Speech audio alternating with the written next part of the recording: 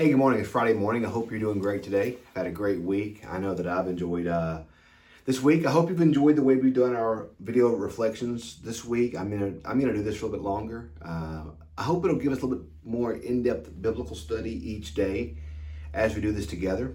And kind of also how have you received this content, whether it be online video, whether it be written, whether it be podcast. Kind of create some unity of conversation, some unity of purpose there. So thanks for doing this week. I hope it's been a blessing to you as you found yourself, wherever you found yourself this week. Hope you can worship with us this Sunday at St. Matthew's. You can learn how to worship with us at stm-umc.org/reopen. We'd love to have you join us this Sunday and worship here at St. Matthew's. It's going to be a great day. But today I want to finish up we'll read our text one more time, Joshua 24, 1 through 3, and then verses 14 through 25. Then Joshua gathered the tribes of Israel to Shechem and summoned all the elders, the heads, the judges, the officers of Israel. They presented themselves before God. And Joshua said to all the people, "Thus says the Lord, the God of Israel. Long ago your ancestors, Terah and his sons Abraham and Nahor, lived beyond the Euphrates and served other gods. Then I took your father Abraham from beyond the river and led him through all the land of Canaan and made his offspring many." Verse 14, Now therefore revere the Lord and serve him in sincerity and faithfulness. Put away the gods that your ancestors served beyond the river in Egypt and serve the Lord.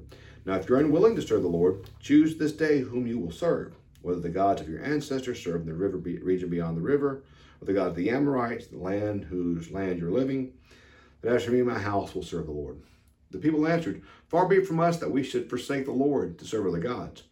For it is the Lord our God who brought us and our ancestors from the land of Egypt, out of the house of slavery, and who did these great signs in our sight. He protected us all along the way that we went, among all the peoples through whom we passed.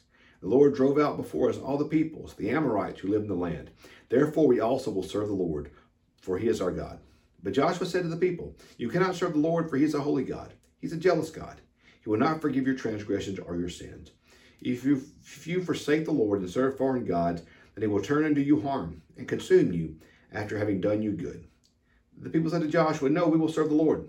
And Joshua said to the people, "You are witnesses against yourself, and you have chosen the Lord to serve him." They said, "We are witnesses." He said, "Then put away the foreign gods that are among you and incline your heart to the Lord, the God of Israel." The people said to Joshua, "The Lord our God we will serve, and him we will obey." So Joshua made a covenant with the people that day and made statutes and ordinances with them at Shechem. So the people said, "We're going to serve God." And Joshua said, "You can't." They're like, "Yes, we will. We're going to serve God." And so they declare here at Shechem on this day to serve God. And everybody lived happily ever after. And there was no more departure from God throughout the rest of Scripture, right? That's what we see moving forward, right? Well, not exactly.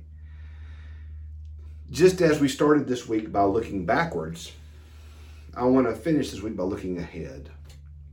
So Joshua ends with this pivotal moment where the people reaffirm their covenant. They reaffirm their vows. They're going to follow God. They're going to be obedient to God. They're going to live in God's purpose and in God's plan. And it looks wonderful. And then the next book in the Bible is Judges. And Judges is a continual example of the people being free, falling into sin, falling into slavery, crying out for help, God freeing them, freedom, sin, slavery, over and over and over and over again. Till eventually, in time, David is raised up, and David leads the people to glorious heights. He's followed by Solomon, who loses his way towards the end of his life. Then a division in the kingdom. Then a northern and a southern kingdom, both of whom turn away from God, leading to the Babylonian captivity, leading to the return, leading to a falling away again, leading to Jesus, leading to the church, to salvation, leading to me and you. And we're very much like Israel. We have moments in our life, sometimes before we're saved, we vow to follow God and we fall away. Then we have moments like our conversion, we give our life completely to Jesus. What happens then? We're sinful as well. We're going to fall away at times. We're going to make mistakes. We're going to fall. Every one of us. This is our story. The people had this moment where they renewed their vow to faithfully follow God. And yet they still messed up and they still fell into sin. And God never gave up on them. The same is true for me and you as well. We're going to mess up, y'all. You may be watching this or reading this and right now feel as far away from God as you've ever felt in your life. You may think you've fallen too far, that you've done too much, and that God can't possibly redeem you or God can't possibly love you. But let me tell you, friend, God loves you more than you can imagine. If you've fallen, if you've made that mistake, if you've fallen away and feel unworthy or unloved or unlovable, today is the day to have your own personal Shechem.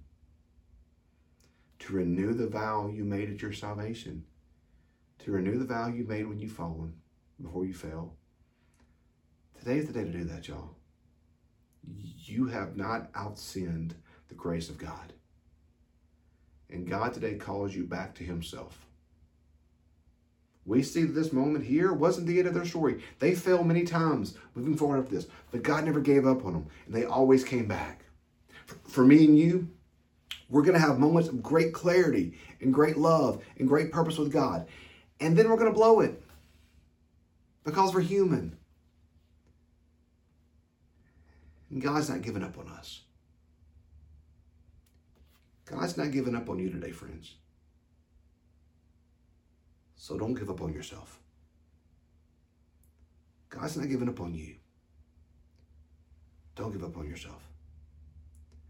Today is the day to renew that vow, to live in that love, to live in that freedom.